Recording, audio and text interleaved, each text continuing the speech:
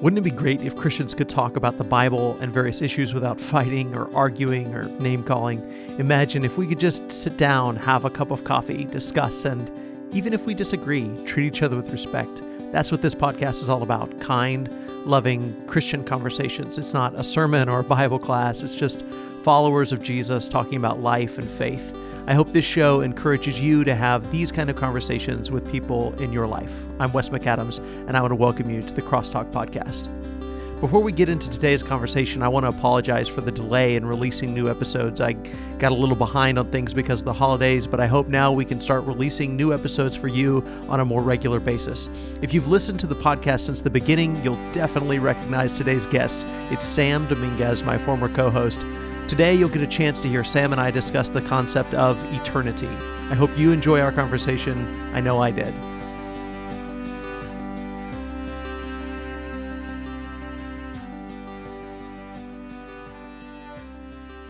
The teacher used an analogy to try and help us understand eternity.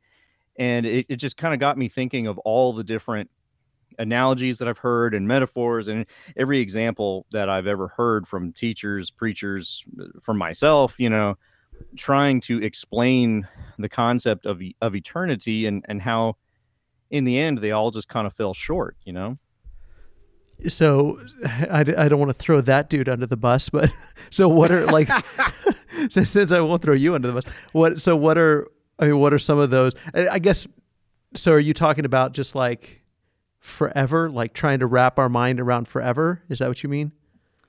Yeah. I mean, primarily that was where my mind was going with it, was trying to understand the idea of what it will be like. And it was in the sense of time, really. Yeah. So like my dad, is this what you mean? Like my dad used to say that he heard somebody describe it as if an ant picked up one grain of sand and walked from the East Coast to the West Coast and dropped it off and then came back and got another grain of sand and then did the same thing until all the sand was transferred. That would just be the beginning of eternity. That is like exactly the kind of thing I'm talking about.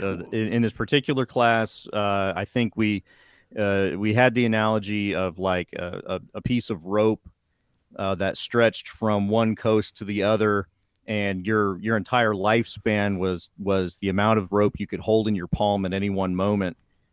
And if you pulled on that rope until you reached the end, it would still just be the beginning of eternity. Or another one that I've heard was if you had a steel ball bearing the size of the earth, and a bumblebee was flying around the steel ball bearing, and his wingtip was just brushing up against the steel ball bearing, in the amount of time that he could wear a groove into the surface of that ball bearing would still just be the beginning of eternity or something. And I'm sure we've all heard those types of explanations and analogies. And it struck me at that particular moment just how unsatisfying an explanation that really was. Well, and I don't know if anybody else feels this way. Maybe I'm alone in this, but when I was a kid, especially, and I'll tell you how my mind has changed on that word in a second.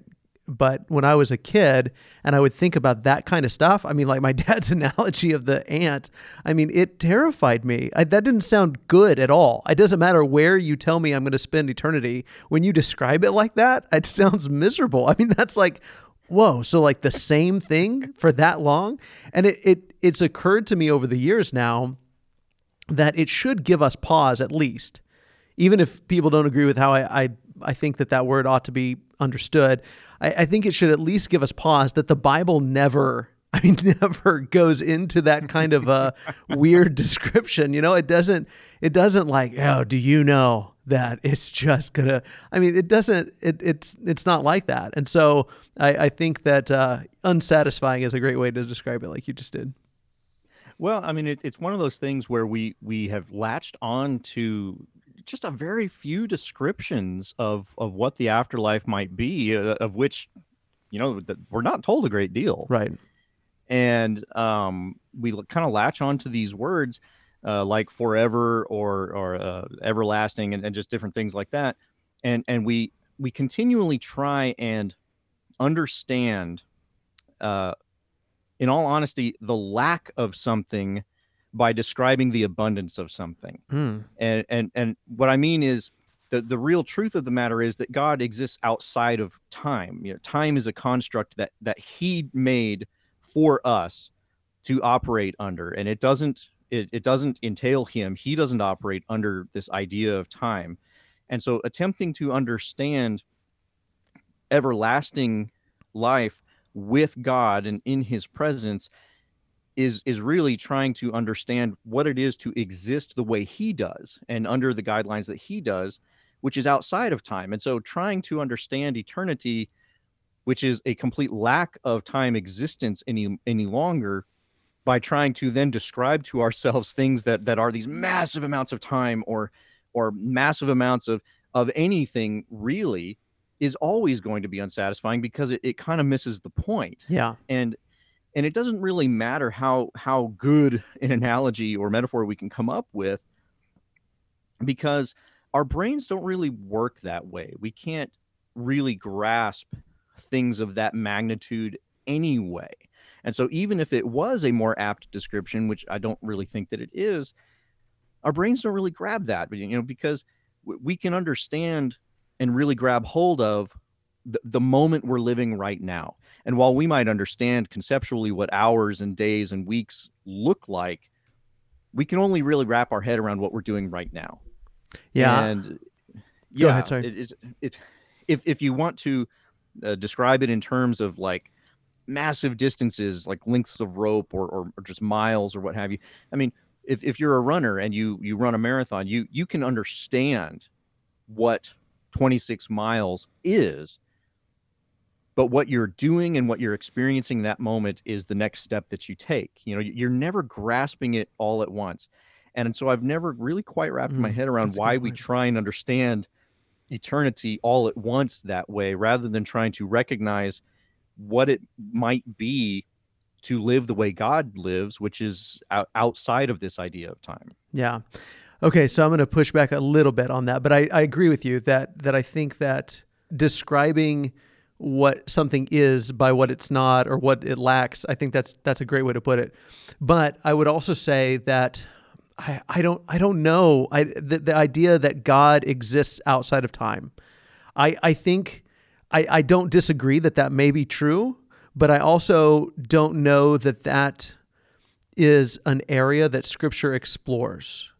I think that's probably more a product of Western thinking. I think that's probably more a product of maybe even Greek philosophy, and just like talking about like the construct of time and the space-time continuum, and just different things that we've kind of wrestled with over the years to say, well, if there's this eternal being and he's outside of the natural world, then that means he exists outside of the space-time continuum or whatever. But Scripture, and I don't even think the Jewish mind, I don't think that was the type of thing that they wrestled with or thought about. And it certainly doesn't seem to be the kind of thing that Scripture describes.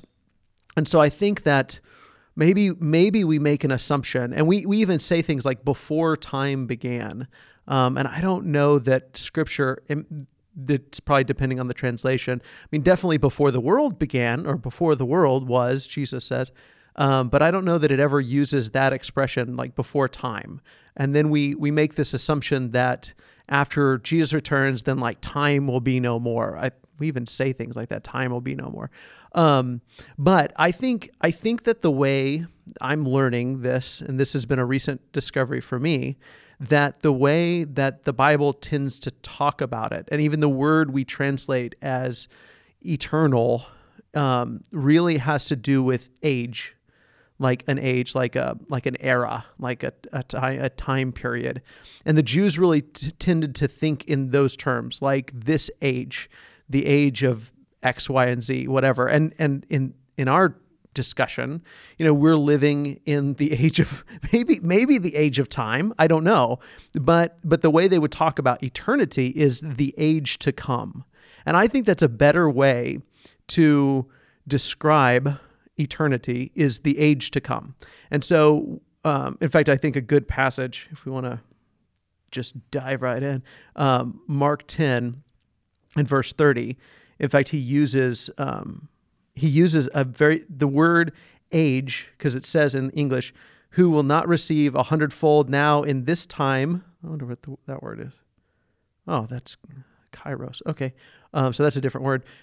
In this time, houses and brothers and sisters and mothers and children and lands with persecutions, and in the age to come, eternal life. What's interesting is the word age and the word eternal are exactly the same word, except for one's a noun and one's an adjective that describes life.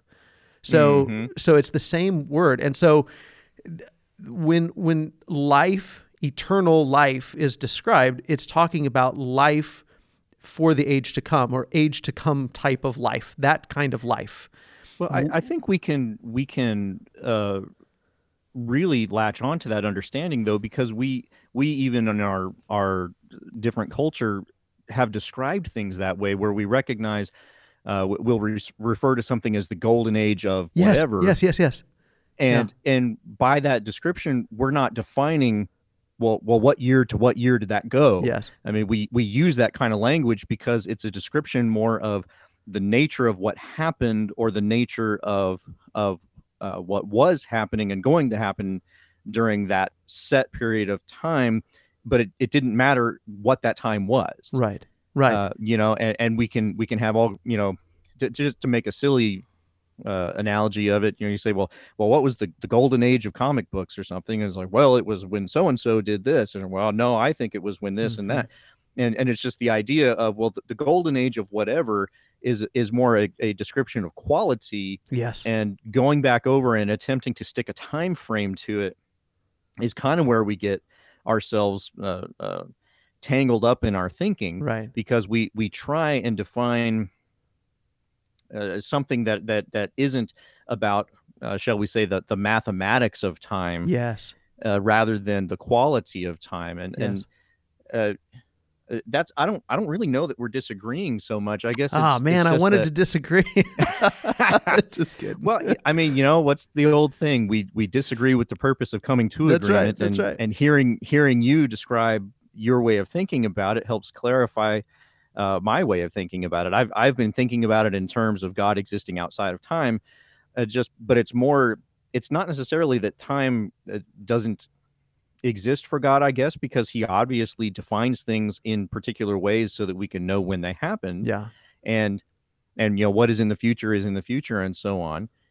But it's not important to him in the way that it is important to us. Right. Well, and I think mortality is part of it too. And so since God is immortal, and in the age to come, we will have immortal bodies. I mean, that's what 1 Corinthians 15 is all about, is that in the age to come, we won't be bound by death. The enemy of death will be destroyed. And so we will be raised with immortal, imperishable bodies. And in that way, we'll be like God, in that we'll be immortal. And God is immortal, and so God sees something we don't see.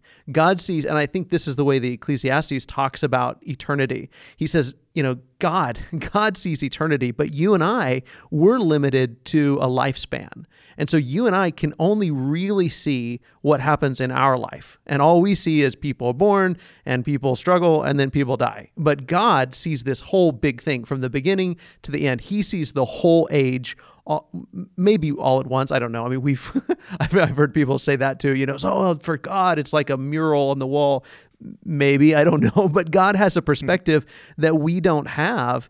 And Solomon says that God put a sense of that in our hearts. And it's almost like, that's good, but it's almost like it's frustrating because we know that there's something we can't see. We can't see the big picture that God can see. And I love what you said about quality. And that I think that hits the nail on the head. Well, I'll tell you exactly what came into my mind in trying to then wrap my head around, well, what's a better way to describe this? Or what is a better way to try and get us to understand what that might be like to experience in a way that we can actually wrap our head around? Because, even in all the other descriptions that we talked about, I mean, an ant carrying a grain of sand or a bee flying around a steel ball, those are hypothetical to a bizarre extent that we can't even wrap our head around that. Right. They're just ludicrous, and so they aren't truly explanatory in that regard. But I think there is something that we all have firsthand experience with, that we have firsthand knowledge of, that we understand instinctively through this experience, that I think it at least helps me to understand what that might be like, to understand eternity. And that's during those times, which I can't get away from that word, during those moments, which is another way of saying time. Yeah. When we are so engrossed in something, whether it be good or whether it be bad, and the tracking of time in our mind goes by the wayside. And we've all been caught up in moments like that. I mean, we literally call it losing track of time. We stop really sensing or paying any attention to the fact that time is passing. And when our minds come out of those moments, for whatever reason, if there's just the moment is done, or if something distracts us or whatever, and our mind comes out of those moments, we have this glorious sensation where if someone were to tell you 15 minutes has gone by, you would believe them, and that would be understandable. And if someone were to tell you 2 hours has gone by, you would believe them, and it would be understandable, because you literally have no concept of it having passed, either short or long, because the quality of that moment was such that it didn't matter. And so time existed, time was passing, but it didn't matter. It was not governing that situation in a way that in any way distracted from what it was that had your focus. And I think when we are in eternity, in that age to come, the quality of that moment, the quality of that time will be more like that. If time is continuing to pass because it continues to exist or something, fine. It won't particularly matter. And if someone were to tell you, why, it's been 10,000 years and we've just begun, you might just say, well, okay, but it doesn't really matter to you. Yeah. Because the quality of that moment, whether eternity had just begun or had been going on for ages untold, it wouldn't matter because of the focus that you have by being in the presence of God. Right. Yeah, I think that's beautifully said. And I think that maybe one of the things that marks this era, this age, is decay. And Paul talks about in Romans 8 how the creation it's in bondage to decay. And so everything decays. In fact, that's one way that we measure time. If it's, an hourglass, we measure it by the decreasing of sand in the top of the hourglass, or, we can look at the ground and we know how much time has passed by geology or whatever layers of sand. But the whole everything has a half-life, and everything is breaking down, and everything is decaying. The whole creation is decaying. But in the age to come, the creation, Paul says, the creation will be set free from its bondage to corruption, to decay. And so that's one of the things that will mark the age to come, is that there is a lack of decay. And so even if time exists, because I always struggle with that. I always used to wonder, what do people mean no time? There's obviously a before and an after in you can't even fathom any existence that doesn't have a before and an after. That's just how things happen. It has a before and an after. But I think that, and we can't, I don't think, wrap our mind around an idea of an age to come where we live in an existence without decay, without our bodies decaying or anything around us, and whatever the world to come is like, that there will be no corruption, no decay. And like you said, I think that's one of the things that marks those types of blissful moments for us, is that we don't realize time has passed because it's so good. Whatever we even say, time flies when you're having fun. But when you can see things breaking down, or to put it back in the hourglass way, if you can see time slipping through an hourglass, there's no way to lose track of time when you're watching things decay before your eyes. And when, in this age, we watch our hair get grayer, we watch our bones start to creak a little bit more, we watch the people we love start to waste away, we watch our kids grow up and get older and move on. And so we have all of those things that we experience in this age, and in the age to come, whatever life is like, there will be no decay. And so even if there's change, And that's hard to wrap our mind around. But even if there's change, it'll be a positive change and never a negative. And so I think you're exactly right. I think that sort of negative concept of the passing of time wearing on, won't be a part of our existence in that age. And, there's something else that time does to us, or at least the way we let time influence our thinking. Because, I mean, you probably remember that I can be a pretty nostalgic person, and I think we can all have our bouts of nostalgia for different things. And looking at time past can do all manner of weird things to our emotions and to our hearts and to our thinking. As you said, watching our children grow up, when you look back on it, and there's always, the argument for the dad looking back and saying, well, you're never going to wish you had spent more time at work. You're going to wish you had spent more time at home and so on, and making the best use of your time. But even if you spent every possible moment that you could with your children, and every moment of that was good and glorious, you will still come to a time where you look back and there, now when this was hitting me a few days ago, there's a 10-year-old boy standing in front of me, and I can remember holding him in the palm of my hand.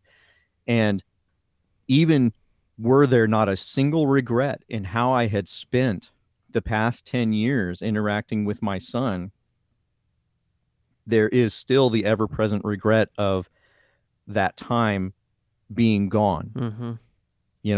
Yeah. I don't know that I would reset myself 10 years and have to go back through a lot of the things that I've done in my life. But if I could extend whatever time I have with my son by another 10 years, get that 10 years back, I would do it in a heartbeat. Mm-hmm. We even say things like that to our children. It's like, you're growing up too fast. Mm-hmm.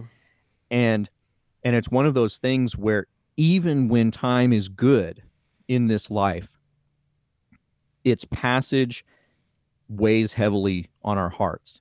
And that lack of time and that recognition that this age will end, and that there will come a time when your parents won't ever be there again, and your children may be gone, or you will be gone, and your children live on.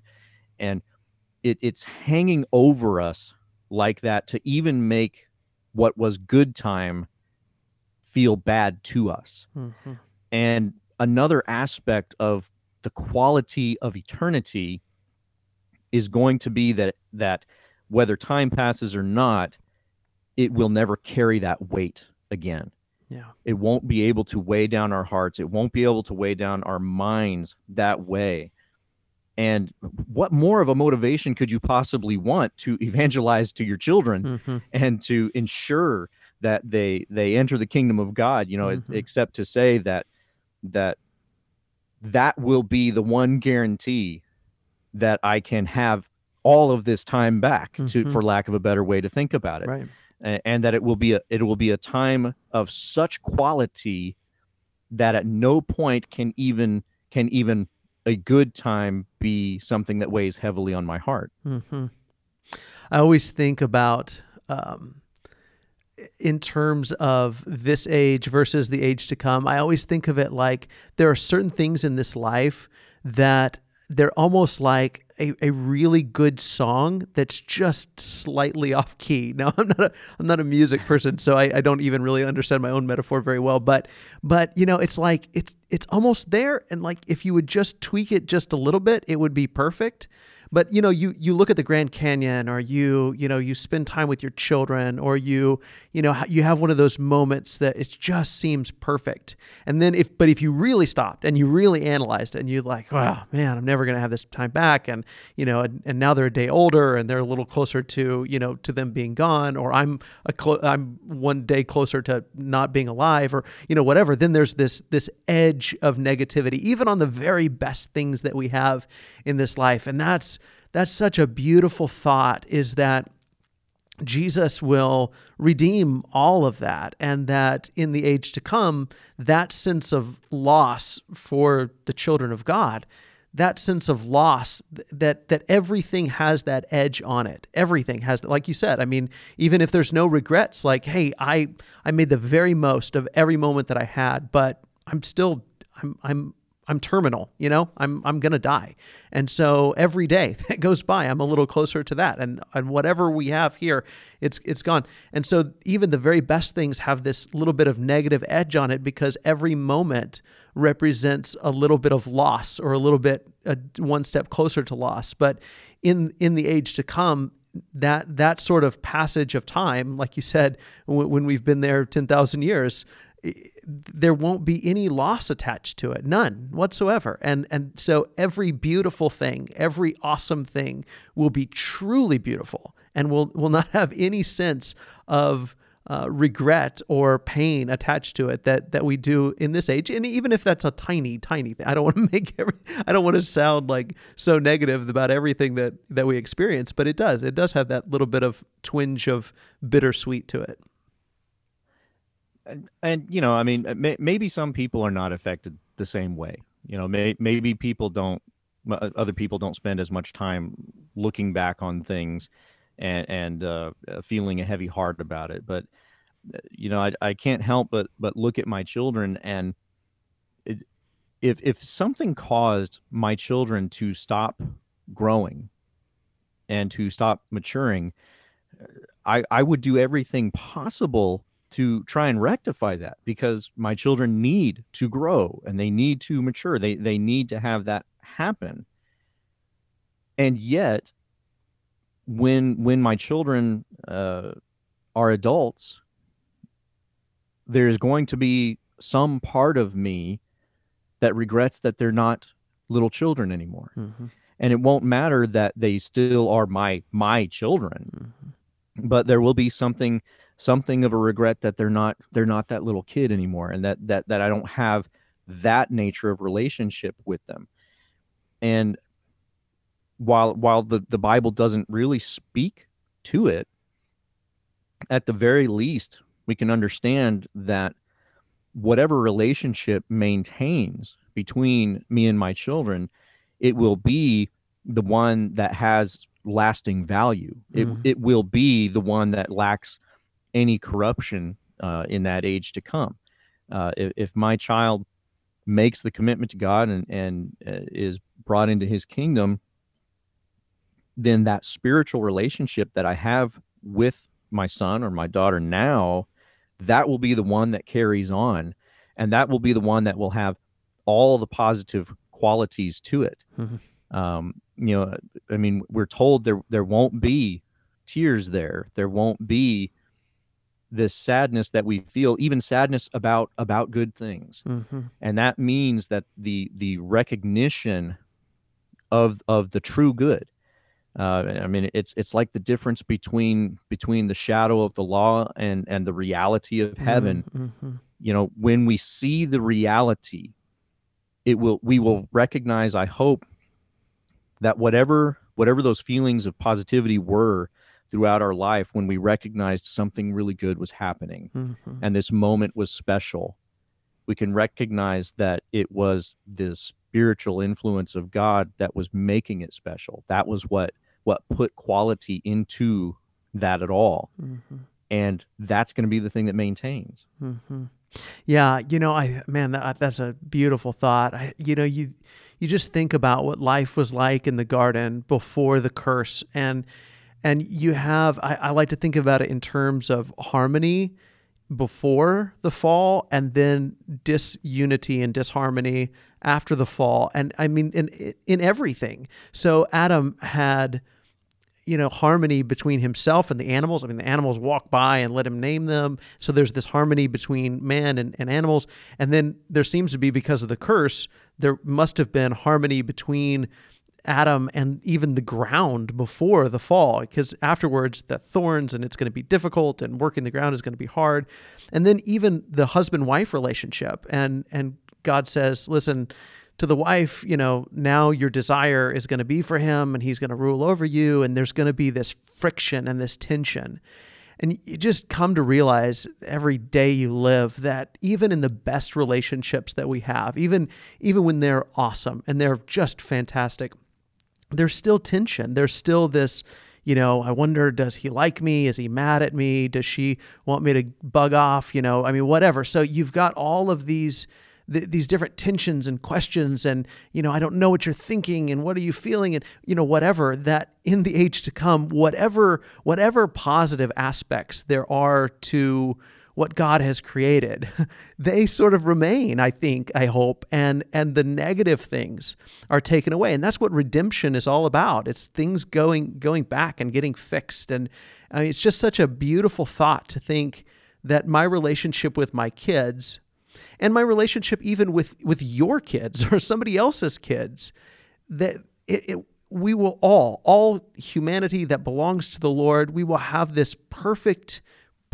unity without any sense of wanting to get one over on somebody else or wanting to take advantage of somebody else or afraid somebody else is going to take advantage of us, and that all of those things are gone. And to even just to imagine what might life be like when all relationships are perfect, when we don't have to worry about our kids growing up or not liking us anymore or being mad at us or whatever, and my kids, like your kids, I'm sure, they deal with, they're moody or they're frustrated or they want to mind and do what they're supposed to, but there's days where they don't.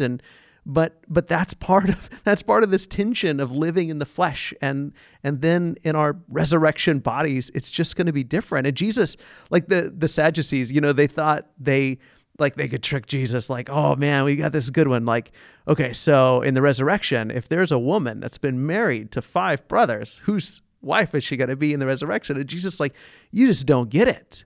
Because in the resurrection, it's going to be different. And you're not even going to be married you're not going to be married or get married. You'll be like the angels. And so it's just the world to come is going to be so different, so better.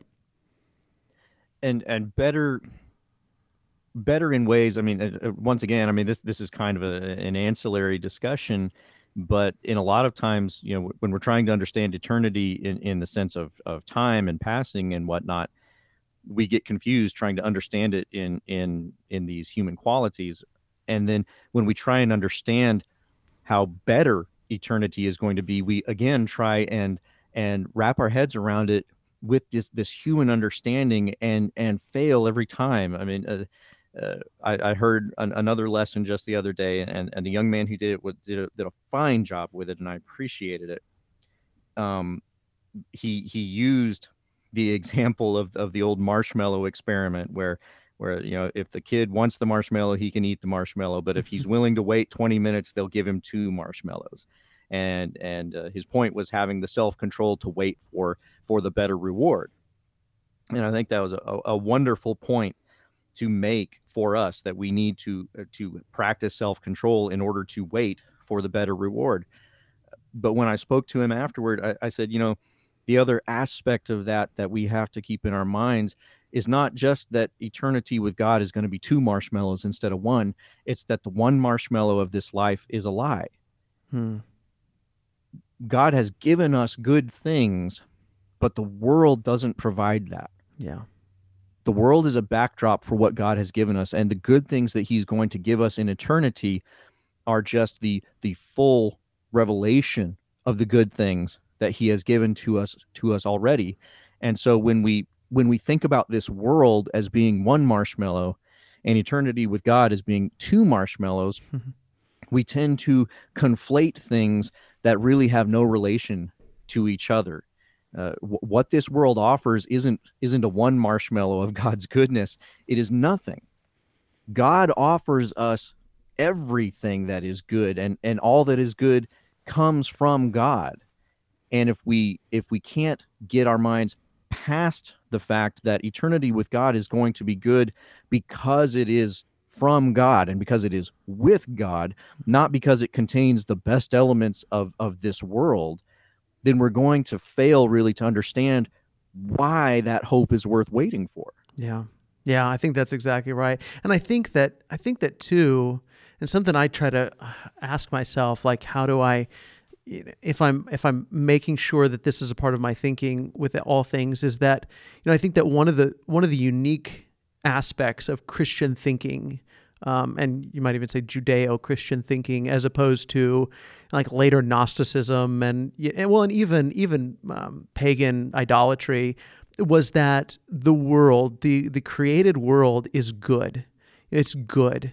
And that's something that like the Gnostics didn't believe. Like they believed that the material world was bad, that it was created by, and you can see why without the revelation of God, you could see why somebody might think that, it's full of pain and it's full of things that hurt. And so they believed that there must have been two deities, one that created spiritual things and one that created material things. And then later that was kind of fused with, that was kind of pagan Greek thought. And then later that kind of got fused with Christian thinking. But it's amazing to me sometimes how much of that still sort of remains in our thinking, that material is good and spiritual non-material, or material is bad and spiritual non-material things are good. And I think it's like, I wish I had a good metaphor, but going back to the marshmallow thing. But it's almost like we know, like we have a sense this marshmallow is good.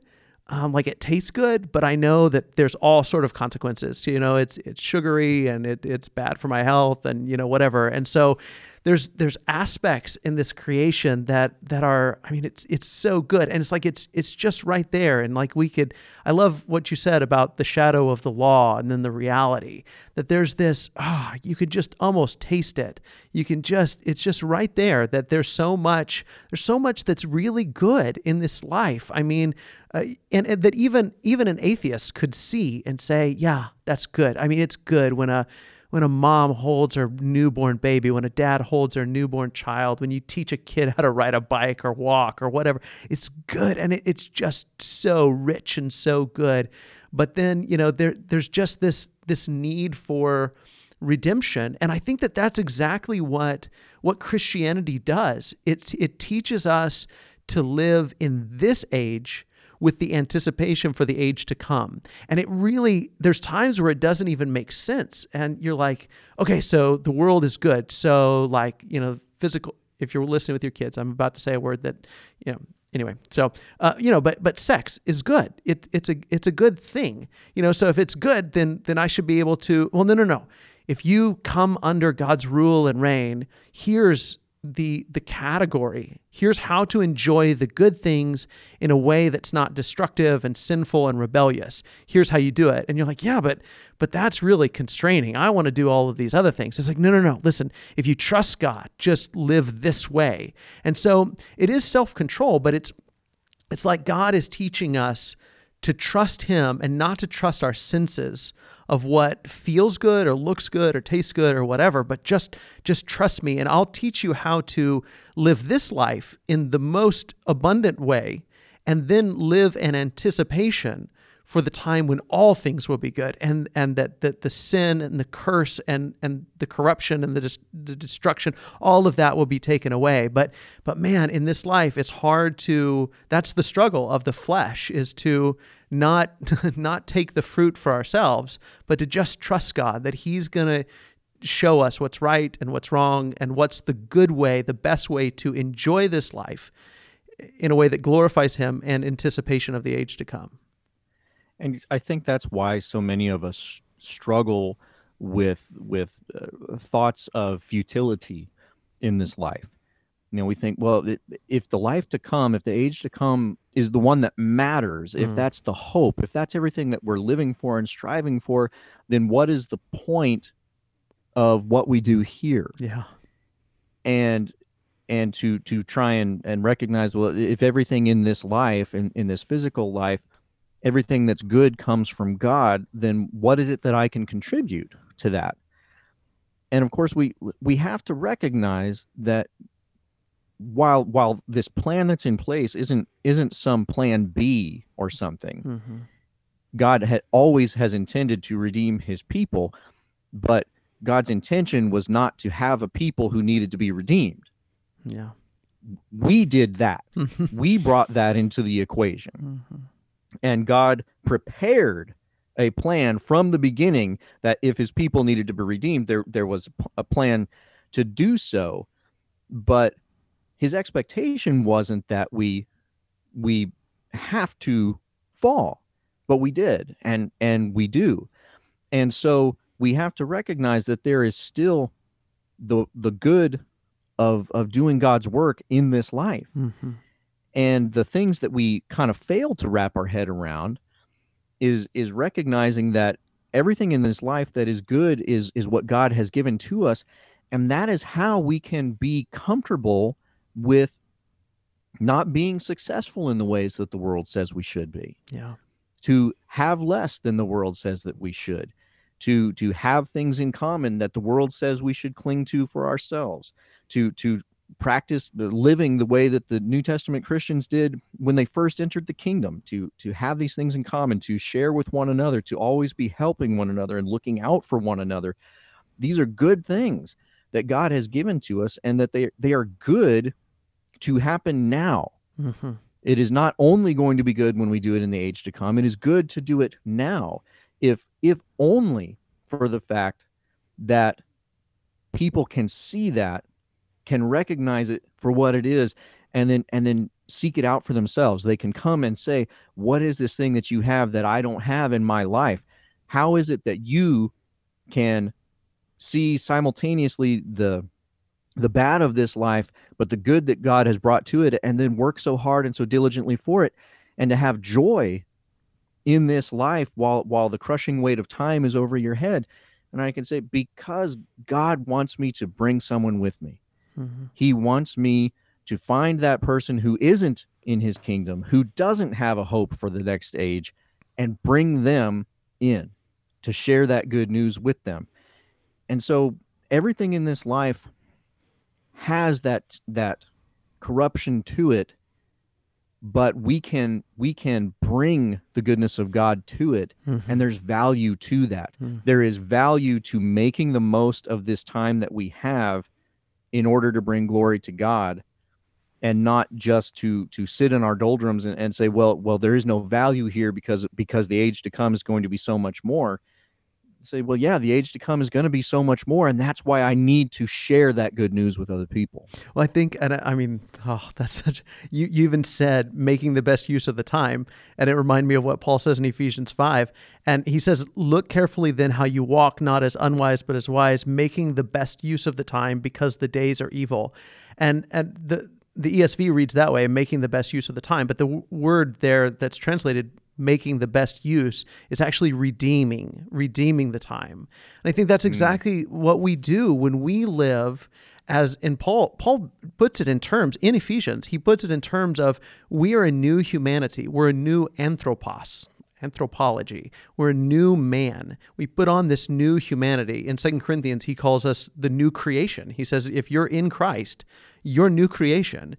Your spirit, at least, your body is waiting to be redeemed, but your spirit, you've been redeemed. And Galatians, he says, as you walk by the Spirit, the Spirit produces in you love and joy and peace and patience and kindness and goodness and faithfulness and gentleness and self-control. And we are these little bits of new humanity, new creation, walking around doing actual good things in the world and participating with Jesus in reconciling the world to God so that they can experience the resurrection and the life to come. And so, yes, oh man, you said that so well, that, I mean, what we do here and now, it really matters. And this idea that we just sit around and wait, like, well, none of this matters, so I'm just going to wait for God to come, for Jesus to come back. It's like, wait, no, this really does matter. As we walk around and as the Spirit works through us to do works of love and joy and peace and patience, then we're helping and participating with Jesus in reconciling the world to God, because they look at us and they say, there's something different about you. And the thing that's different about us is we live in anticipation of the resurrection, because with Jesus, it already began. It already began with Jesus. He is the first fruits of the resurrection. Well, I mean, let's just talk about that phrase for a second. Living in anticipation of the age to come. What does that really mean? It means we live as though those negative consequences don't exist because we know in the future they won't. That's exactly right. And so we get to live as though they don't right now, because we recognize that even though they have some element of negative consequence right now, that consequence can't carry forward. Yeah. It can't carry forward into the next life. I mean, and if anybody ever struggles with feeling like what should they do with their time because what they really want is the age to come, I mean, it just reminded me of Paul's statement. You know, he's of two minds of the matter. He wants to go home with Jesus, but he recognizes that there is work that he can do here, and he wants to do both. He wants to do both. Sure. He is ready to go home to Christ at a moment's notice, but he wants to stay and continue to bring others home too. He wants to do both, and every moment that he had, he devoted himself to that. This morning we were in a class talking about Acts, and we were talking about the first century Christians being devoted to the apostles' teaching and to all the other things that they did, and recognizing that a lot of that behavior is what we now would consider to be extremism, and a lot of times we will even find ourselves describing Paul as being like this extreme Christian, and recognizing, no, Paul was devoted, and we're called to be devoted in the same way. And that devotion is what led Paul to feel both ways about that. Yeah, he wanted to go home. Yes, he was ready for the age to come, but he recognized there was so much more that he could do here, and he was willing and able and wanted to do that good while he was here. Yeah. And because of that hope, because of that redemption, he could live now as though those consequences didn't exist, because he knew in the future they wouldn't exist, and that whatever consequences they had, they killed him. But that consequence didn't carry any weight. That's right. Anymore, because death had no sting any longer. And so he was able to live in such a way that would make most of us stop and say, well, but if I continue down this path, they're going to take my life. And Paul didn't worry about that. It wasn't that he wanted to die at the hands of the Romans, but he lived as though that didn't matter, because it didn't. And because those consequences couldn't carry forward. It's amazing if we really stopped and think about what would a worldwide group of people who are radically committed to loving their neighbor and their brother and their enemy, and we're not afraid of dying, and we're willing to lay down their life for the good of others and the glory of God. And we're truly not worried about dying, because they knew that death was going to be undone and that they would be raised from the dead.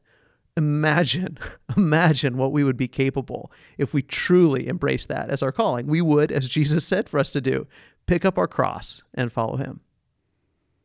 I mean, to take up your cross, to take up the instrument of your death, and take up the instrument of my own death, to say, I have put myself to death. And what does the passage say? It's not I that live, but Christ that lives in me. There is good in this life, and there is the reality of that good in the age to come, but we get to live it both ways. We get to live it now, and we get to live it then. That's what that hope provides for us. That's exactly right.